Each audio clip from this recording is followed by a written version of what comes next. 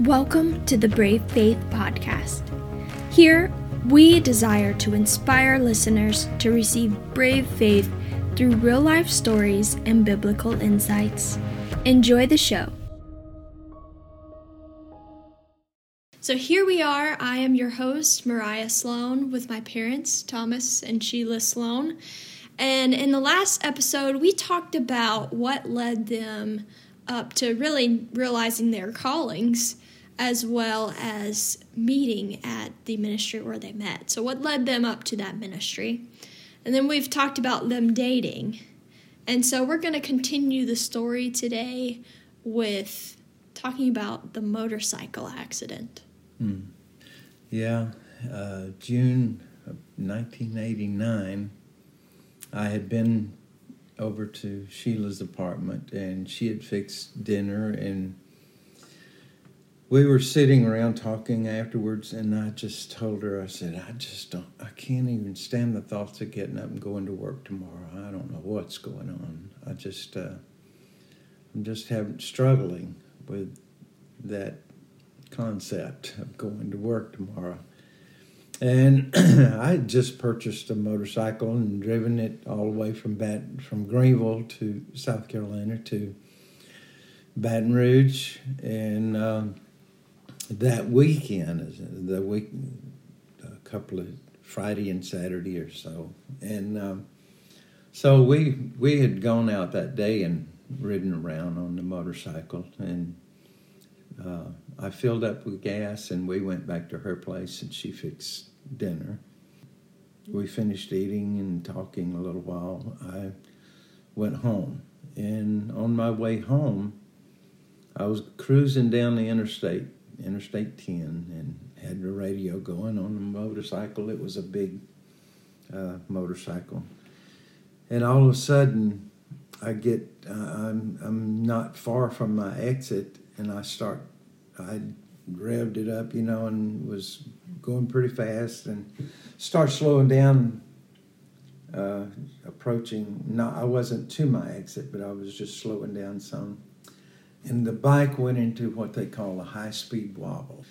And it was shaking so hard I couldn't even control it. I couldn't see, what was going on. It was just shaking me. So I went down. I slid on. I stayed on the bike for, I think it was 346 feet. They measured it. And then the bike went on 420-something feet.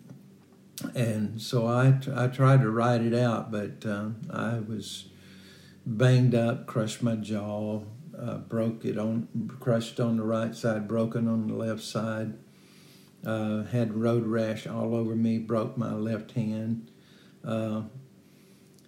just a mess, beat up, banged up, knocked teeth out. Thank God you can get them at the dentist's office. So I was in terrible shape, and they took me in. There was a guy that had seen the sparks from the road from my motorcycle scraping, and he worked at the hospital. So he turned around and came the wrong way back down the interstate to get to me. Wow. So because he knew what had happened. He knew that I had crashed. So he came back, but unbeknownst to him, the bike was in the middle of the interstate, and there was a great separation there between the lanes, east and westbound. I had gotten up. I would take a step or two and fall down, and I made my way to the emergency lane, off the interstate there, and just sat down when I got there. And he comes up, and also a nurse from the hospital comes up, and they call an ambulance and get it started out to me. And she had some gauze in her car, and I remember I had a flashback later on in the process. But I remember sitting there holding that gauze up to my mouth. So I go to the hospital, and they wanted a number to call, and I couldn't remember. I was so banged up I couldn't remember Sheila's number. But I told them to call Jimmy Swaggart Ministries and get in touch with Sheila Lindley. Mm-hmm. And so they eventually did, and she came. And well, what they did was they didn't know my number, but they knew Dudley's number. So they called Dudley, and Dudley called me. Dudley Smith. Yes. And I had been getting prank phone calls. Oh, my goodness. And this was about, this was later in the evening. It was probably about 11 or midnight, close to midnight anyway. Midnight. So I get this phone call, and it says, Sheila, this is Dudley. And I was like, this is not Dudley. What would Dudley be doing calling me? So I hung up on him. Oh, no. Yes, because I thought it was a prank phone call. Yeah. And so I think he may have tried again, and I did again, and I turned my ringer off. I mean, I had no idea Thomas had a motorcycle accident or anything. Yeah. So in a few minutes, a banging comes knocking on my door, and it's Dudley had called a team member of ours, Kim, and Kim came to the door and said, Sheila, Sheila, and she was yelling. You were neighbors. Yeah, she lived in the building behind me. And so anyway, I went to the door and I said, what in the world is going on? And then she told me, Thomas has had an accident. They're trying to get in touch with you. And so then I started calling hospitals, emergency rooms, and because I thought, well, he lives close to Gonzales, so maybe they took him to the Gonzales, hospital. But they didn't. They took him to Baton Rouge to Our Lady of the Lake. So anyway, I show up at the emergency room, a waiting room, but then it wasn't too long, and the whole team showed up, and we you were guys all were in like there. family. Yes, oh, yeah. We were in there, and everybody was just praying, and nobody was giving us any information about Thomas. There was nothing going on. So we kept asking, but they wouldn't say anything. There was no family members there of his, and so. But finally, about 4 or 5 o'clock in the morning, we had been sitting there for hours. Wow. And they came and said, Thomas is okay, and they let me come back to see him. And so when I did, the sight was pretty... Yeah. It was a lot to behold, because his head was really swollen, and they still hadn't cleaned him up after all this time. I'm not sure if they had just been overwhelmed that night or if they didn't expect him to live or, what. But anyway, I could tell that his jaw was offset and, he still had gravel and blood and everything, everywhere. He still had his clothes on. He was a mess. So I got to see him, and I was, I felt at that point that I knew he was going to be okay. I just felt like he was going to be okay. That, I knew he had injuries and there was stuff going on, but I knew that he was going to live and he was going to be okay. And so I call. He is coherent enough to give me Ruby's number, his sister. And so he said, you need to call Ruby, and my family needs to know. And so I went, and of course that was before cell phone, so I had to go to payphone and call. And I called Ruby and told her, and I called my mother. And I told her what happened, and I said, you need to alert, the prayer team, and, Thomas is going to need a lot of prayer and a lot of care and that kind of thing. Yeah. So I did that, and I went back to the waiting room, I remember, and then in an hour or two, a plastic surgeon came in, because the doctor had told me he doesn't have an upper lip, and, we'll have to do this and this, but they were going to have to call specialists in to take care of everything. And so the plastic surgeon came and got me and took me back to Thomas, and he said, ma'am, I don't know what these doctors saw, but he said, he's got an upper lip just as sure as the world. Wow. He said, I don't know why they just didn't see it. Yeah, it was ground up. Yeah, it was messed up. But he said, yeah. Together. But he said, I don't know what they saw. But in that moment, I felt like that prayers were already starting to work. Yeah. That the prayers we had been praying, and that we had with his family and my family and everything, that God was already moving in the situation. That's how I felt at that moment when he said that. Yeah. And So I think the doctor went ahead and started. Didn't he start working on you then? I'm not sure, no, but then he had to have surgeries. Yeah. Oh, that's true. That's true. Okay. He started. They started. One of the doctors fussed at him and said, "Why didn't you clean this man up?" And cause there's a real threat of infection in that case. But so I'm in there, and unbeknownst to me, Donnie Swaggart told me later. He said, "Man, I was sitting right next to you, and all of a sudden, teeth and buttons started popping over into under the curtain where I was." Oh, he my was goodness. He was having some kind of, I don't remember, headaches, I think, migraines or something. That took him to the ER, and he was next to me and didn't even know who it was. Oh my goodness! And when they cut my shirt off, he said it had teeth that was stuck to it because it knocked out several of my teeth. And there was a long process of putting me back together. They took me into surgery for my jaw, and I don't remember the process of it all. I was out of it most of the time, but I do know they wired my jaw back together on the right side and wired my mouth shut, and I lived that way for 11 weeks. And they had the nurse come in, and they were cleaning my wounds, and she picked up my left arm, with the little finger on my left hand that was broken. Oh my goodness! And she didn't know. I'm trying to scream, but Nobody can't knew. scream because I'm wired shut already at this point. And nobody knew, and by this time my family had come in.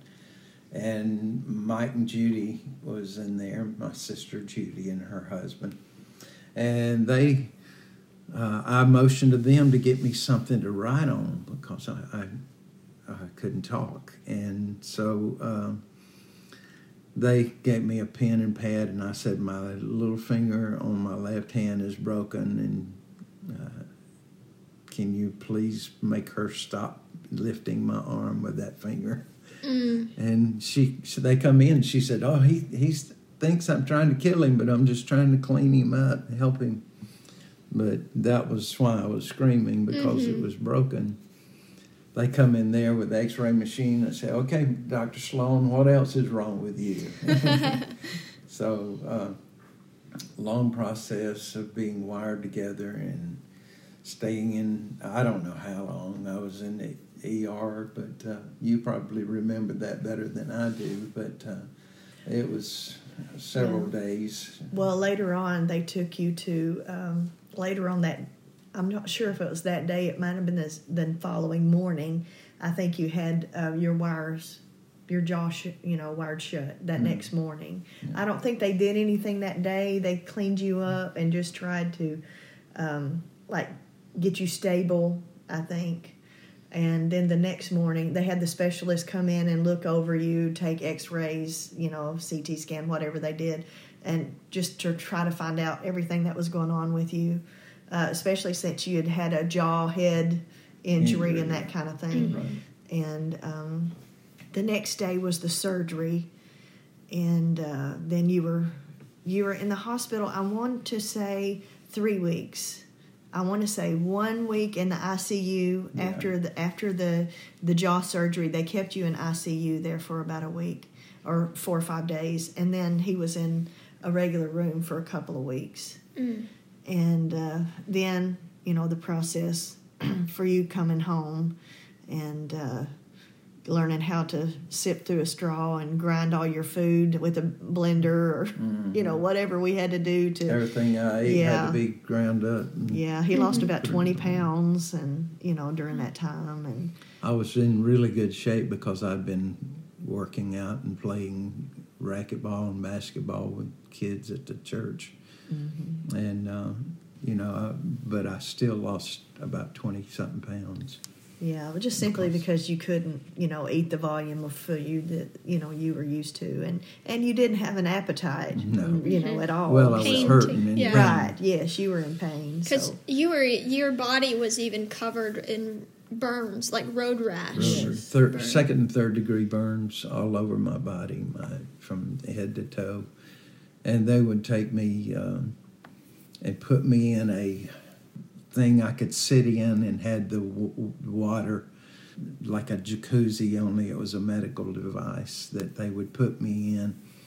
They would give me morphine before they would take me there, but they would take me there and put me in this device, and they had this ointment called Silbidine.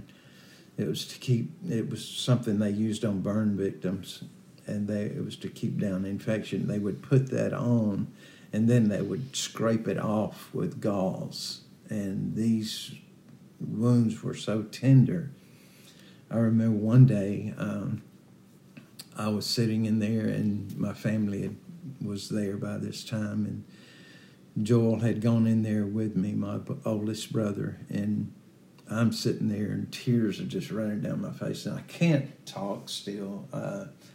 I didn't know it, but I had nerve damage on my right vocal cord and blood clots on my left vocal cord, so I couldn't talk above a whisper.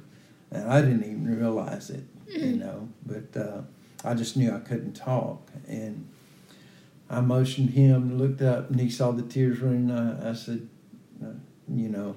and he leaned over so I could speak to him over the rushing of the water. And I said, I can't take it anymore. I just can't take it. Just make her stop. And he said, just give us a moment, and she's just sitting there. I remember she was just sitting there cheering her, just going through the process, she seemingly feelingless, and I was hurting so bad. And I said, pray. And so he prayed. And the peace of God came over me. And I was sitting there for just a moment. And after he prayed, I said, okay, she can go ahead now. It was just, morphine couldn't touch the pain. But prayer helped me to go through that. And so many times, I remember after I came home, I was sitting there, and my friend that had gotten me the job there, Danny Bishop, at the ministry, he came to the house, and he brought me a cassette tape that he had taken several recordings and put on there. And one of the songs on that recording was a song by Karen Wheaton, He'll Do It Again. And I began to play that song over and over because I was hurt in my spirit. I said, God, I'm traveling the world. I'm doing all I know how to do. And here I am in an accident that I can't even do what you've called me to do now. And I'd learned by this time that I didn't have the doctor come in and said, how long have you been, your voice been like this? And I didn't know what he was talking about.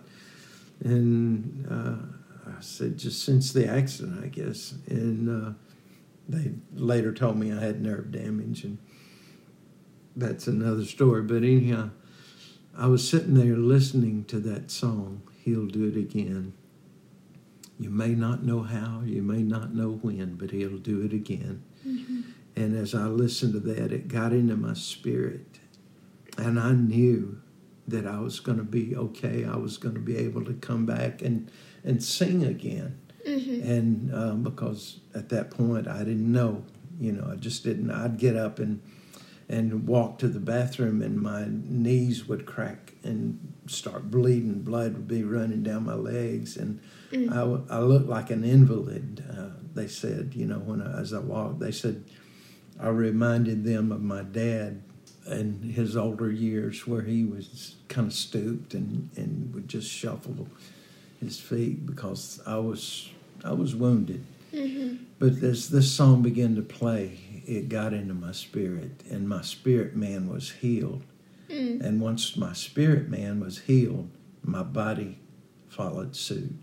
Yeah. And that's something that we don't realize. But when you're wounded in your spirit, it affects you physically. Yes. And if you can get healed, in your spirit, your body has to follow suit. And it did for me. And I played that song for hours. I would play it and rewind it and play it again.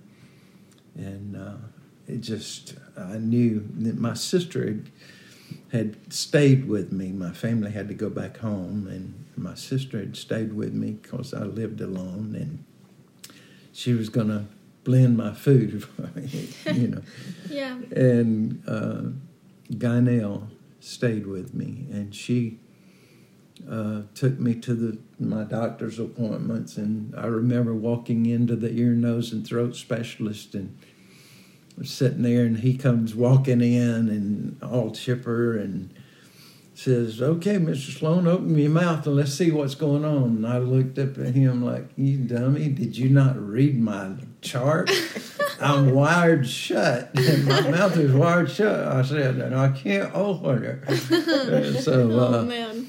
Because then he told me that I had the nerve damage and blood clots, and he said the blood clots will probably go away eventually, but we need to do surgery on your vocal cord for the nerve damage. And I said, "Doc, what are my chances?" And he said, "Well, 50-50. He said, "This is a tedious surgery." And I looked at Gaynell and I said, "Let's go."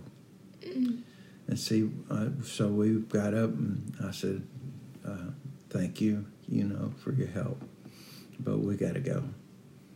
And so we walked out, and I said, "I'll never go back to him. I'll never go back." I said, "I'm not going to." I said, "If God don't heal me, I won't be healed, because I'm not going to have surgery that's 50-50 chance of doing something. And I know God can do it." Yeah. So fast forward, I was in the I would have to go into the shower after I come home and get gauze myself and scrape these wounds all over my body and get the Silvadine off and then reapply it, or get somebody to help me reapply it. And I was in the shower. I mean, this was so painful, I can't even explain it to you. Those nerves on my skin were so, raw. And I was standing in there and going through this process, and just tears running down my face. And I just stopped. I couldn't take it anymore, and I began to worship. I just began to whisper this song. "I love you, Lord, and I lift my voice." It was just in a whisper, to worship you. Yeah. And all of a sudden, in the middle of that song, my voice came back full force. "Oh, my soul, rejoice, take joy." And the Spirit of God came on me, and I knew that He was going to restore my voice and bring me back. And I'd already had that assurance, but it was like God did that. And by the time I got out of the shower, my voice was back to a whisper, but I knew that I knew that I knew. And He touched me. And He's touched me so many times that I can't even count them. But He's faithful. Yeah. Yes. No matter what your circumstances are, no matter what your situation is, He is a faithful, loving God that can reach down into the middle of your circumstances, your trials, your tribulations, your brokenness, your hurting, and He can mend you from the inside out. Yes. Mend your spirit, man, and bring a healing to your body that will cause you to rise up and be the person of God that He's called you to be, that He's chosen you to be. There's so many pastors that are hurting in this time. So many ministers, and so many church people that they want to believe, they try to believe, but it's hard to believe with everything that's gone on. But God is faithful to His children. Yes, He is. And He will bring healing. He will bring deliverance, whatever your need is. He is the God that will meet your need, and He will bring you through your situation. He brought me through it, and I've traveled all over. So that was in June of 1989, and we put thousands, hundreds of thousands of miles on vehicles, and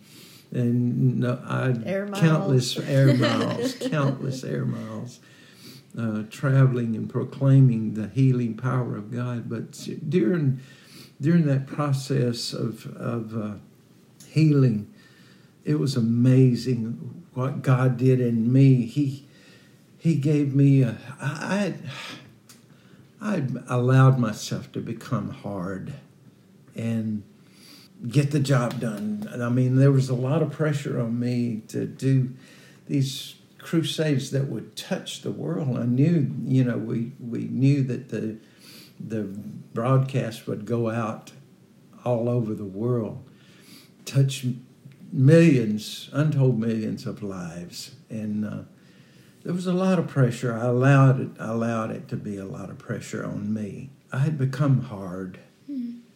I didn't like that, but I didn't know how to change it. I was just getting the job done, whatever it took. If I needed to pop a whip, I'd pop a whip. Not literally, but, just to get it done and get the process through.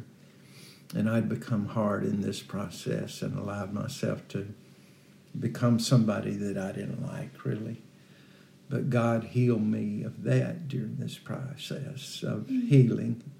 And I became sympathetic to... after that, Sheila and I would go and minister, and we would be singing, and I'd look out and I'd see somebody, and I could see the hurt in their life. I could see the pain that they were going through. And God allowed me to minister to them during our meetings, and that's one of the things that allowed us to operate in such an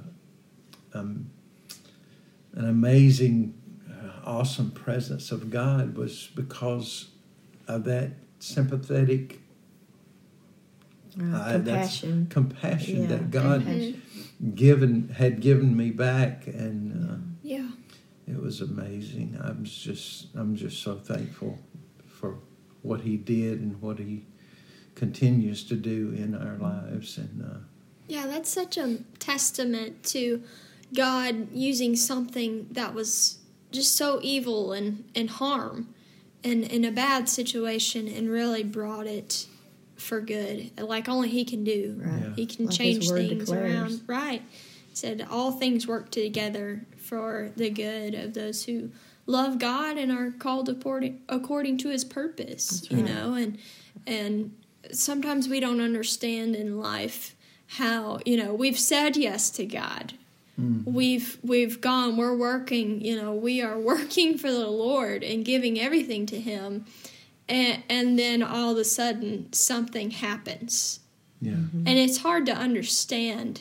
Yes. And that's one of the mysteries of life, that I don't know if we can always have answers for everything. Right. We can't.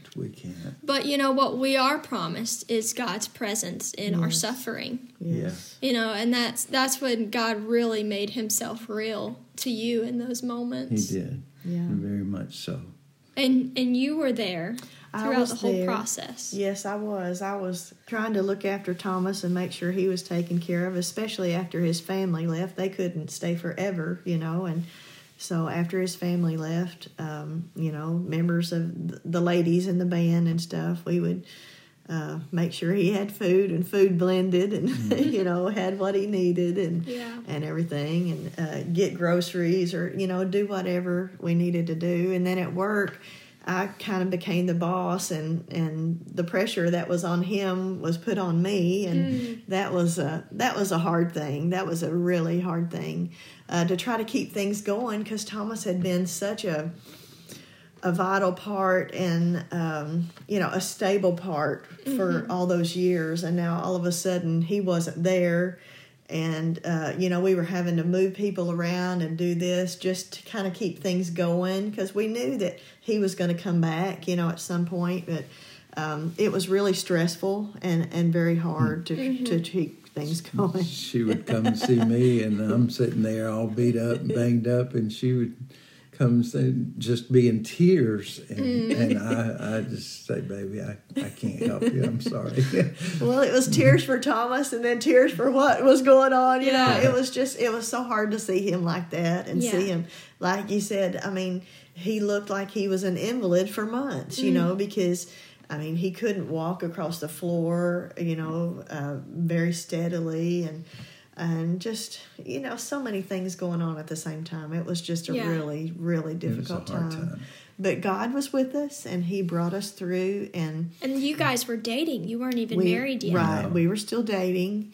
And, every day after work, if I could, I would come over and, help him and make sure that he was, and then I would leave and go home, go to bed, go to work, and do that, every day. As, I remember much as you came out one time and your apartment had flooded.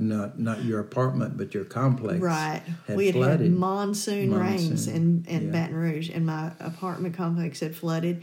And when that happens... When it rains, it pours. I know. It's the truth. And in Baton Rouge, the fire ants are terrible. Oh, yes. And with all this flooding, the fire ants were on top of the water, and they would just get you. They would just bite you, and you would just be covered. Oh, yeah, it was terrible. Yeah. Anyway, it was just like, how many things can happen, in one season, But, we made it through it all, and in September, Thomas came back to work part-time, and it was just, 2-3 hours a day at first. He had to build up his strength. Well, before that, though, the July camp meeting came. That was a big process. Yeah. And you had to go through all that. Oh, yeah. Well, that's what we were working on. We had been working on when you had the accident. And it was a lot. Anyway... Thomas came back to work part-time in September, and then by November, by camp meeting, Thanksgiving camp meeting, he was doing pretty good. He had built up his stamina and was doing well. Well, during this time, I just felt like that I just needed a break, that all of this had been a whole lot for me, and I just needed a change of scenery. So I had talked to my parents and said, I'd like to come home. I'd like to move home. And so after Thanksgiving camp meeting, I did. My dad and my brother came in a U-Haul truck and got my stuff, and I moved home for a while. And Thomas, I remember him calling me the day I got home. He was like, "Why did you leave? Why did you go?" And I told him, I said, you're pretty much recovered now. You're on, you're doing really well. And I just really needed a change. All this was a whole lot for me. Mm-hmm. Yeah. It was a whole lot. And I felt like that I was ready to move on with my life. I was 29, and I wanted to eventually get married and have kids. Mm-hmm. And at the time, I really didn't know if he was on the same page that I was about all that. We had dated for all this time, and but we had really never talked about marriage or anything like that. We were just really good friends and worked together and, had a lot of fun. And so I said, I want to go to the next step, and I want to get married. And, if you don't want to do that, that's fine. She didn't say that to me. No, but, we'll be friends forever. But, I'm ready to go on to the next thing. Mm-hmm. So that's just what you were feeling. That's what inside. I was feeling, yeah. So, anyway... after Thomas recovered, he got to go out and minister. And so after I moved to Arkansas, we met up in Florida and met in different places and would do services. And, he would preach, we would do music and, do that kind of stuff. We did that several times over the course of January, February, even March.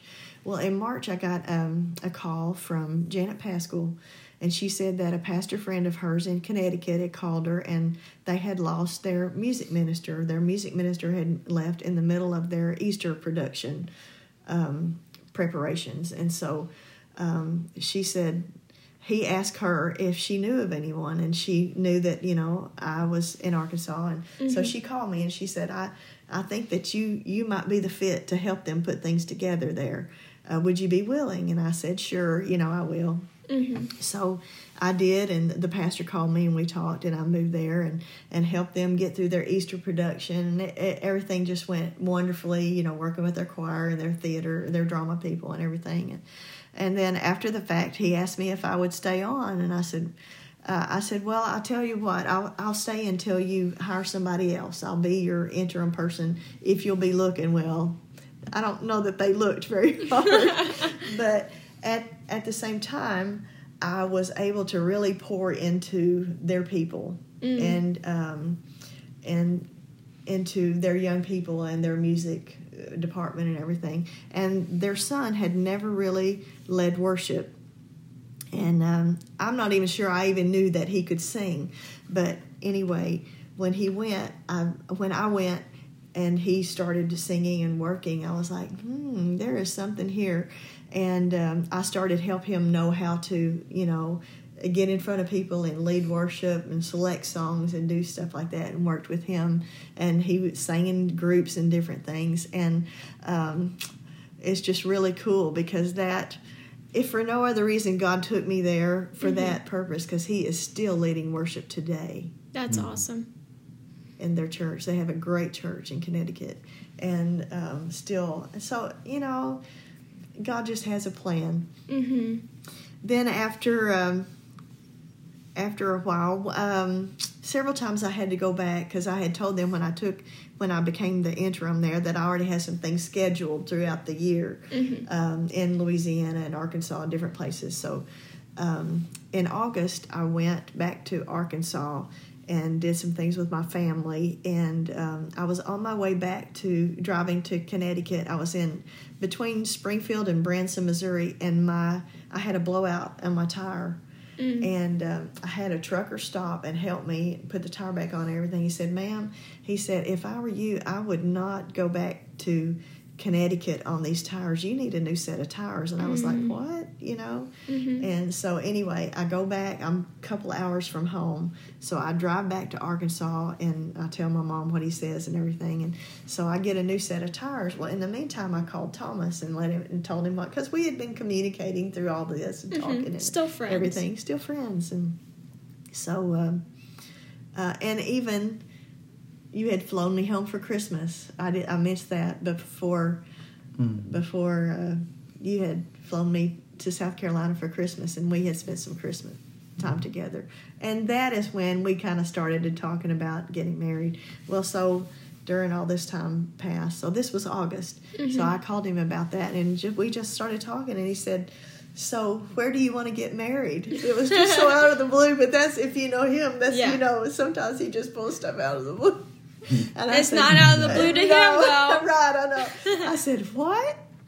So, and when do you want to get married? I was like, what? Yeah. So anyway, we started making the decisions to get married and started planning the wedding. And then in October, I came to Louisiana, and he gave me the engagement ring in the parking lot of Chili's, and which is one of our places. And then I moved home in November, right before Thanksgiving, and to finish the preparations for the wedding. And then in December, we got married. La la. all of that leading up to that moment. So much you life. didn't know what you were getting into. Man, I decided to ask a few questions, and I didn't realize it would take. But it's so much of life, Yeah. So much happened, and each part is so significant. I mean, even you going back home because of the tires, but Right. just so God's hand has been on your lives, and that's so evident throughout Yes. your stories of singleness, and then your stories together, how we started. We started this all talking about you launching out in ministry together, but I think it's important to back up and talk about everything that led up to that, because it's that history with God in your own personal lives that led you to take that step of faith, starting out together Right. in ministry as a team. And that it's the history with God that makes us have brave faith. Yes. And that's so evident. We learn to trust Him. That's right. And if we could say that if any of you are single out there and you may or may not have a boyfriend or, whatever your status is, just do what God has called you to do. And if it's the desire of your heart to be married, then God's going to put that together. He's going to put you together just like He did Thomas and I. I was from Arkansas. Thomas was from South Carolina. Mm-hmm. And He put us both in Louisiana at the same time, at the right time. Nothing is impossible with God. He will work the puzzle pieces of your life and put things together so you and your potential spouse will be there at the same time. That's right. The main thing is that you do what you're supposed to do and you be obedient. You say that yes to God in your single season, and that He is going to bring you together with someone that you can say yes to God in your couple season. That's so good. Seek ye first the kingdom of God and His righteousness, and all these things shall be added to you. That's right. All the things that you need in your natural life and your spiritual life would be added to you as you seek God and chase Him, follow after Him. Yes. And He will bring the necessary things in your life that you need and want. Not just need, Amen. but desire. Yes. That's right. Amen. We've seen that too. Yes. We've Yes. seen God do that personally. Well, I just want to thank you both so much for sharing and being vulnerable with your stories. I think it will really impact so many people and We inspire hope. them. We pray it does. Yeah, inspire them to have brave faith and to build that history with God, because you can both attest it's so worth it. Oh, yes. Right. So worth it. Absolutely. Yes, it is. Well, Mom, will you pray us out? Okay. Lord, we just thank you for the opportunity to come together and to share the stories of our lives, Lord, that you have put together, that you directed our steps and made. And we just ask that you would touch each and every listener, Lord, that Yes, Lord. they would be ministered to and they would be impacted and encouraged and be given hope, Lord, in their journey with you, that you do have good plans for them as your word declares, Lord, and you have a hope and a future for them, that they're not forgotten, even though if anything isn't happening seemingly in their life right now, that even when they don't see it, you are working, Lord Jesus, that you are faithful God, and the things that you have put in their heart and the promises in your word are true, and they will come to pass at the right time. And we just thank you, and we give you all glory and praise for everything that is accomplished in your name. Amen. Amen. Thanks for listening to the Brave Faith Podcast by Awesome Presence Ministries. You can find out more about Brave Faith and Awesome Presence Ministries at awesomepresenceministries.com. There, you can also donate if you feel so led. Don't forget to share this podcast with your friends and subscribe for future updates.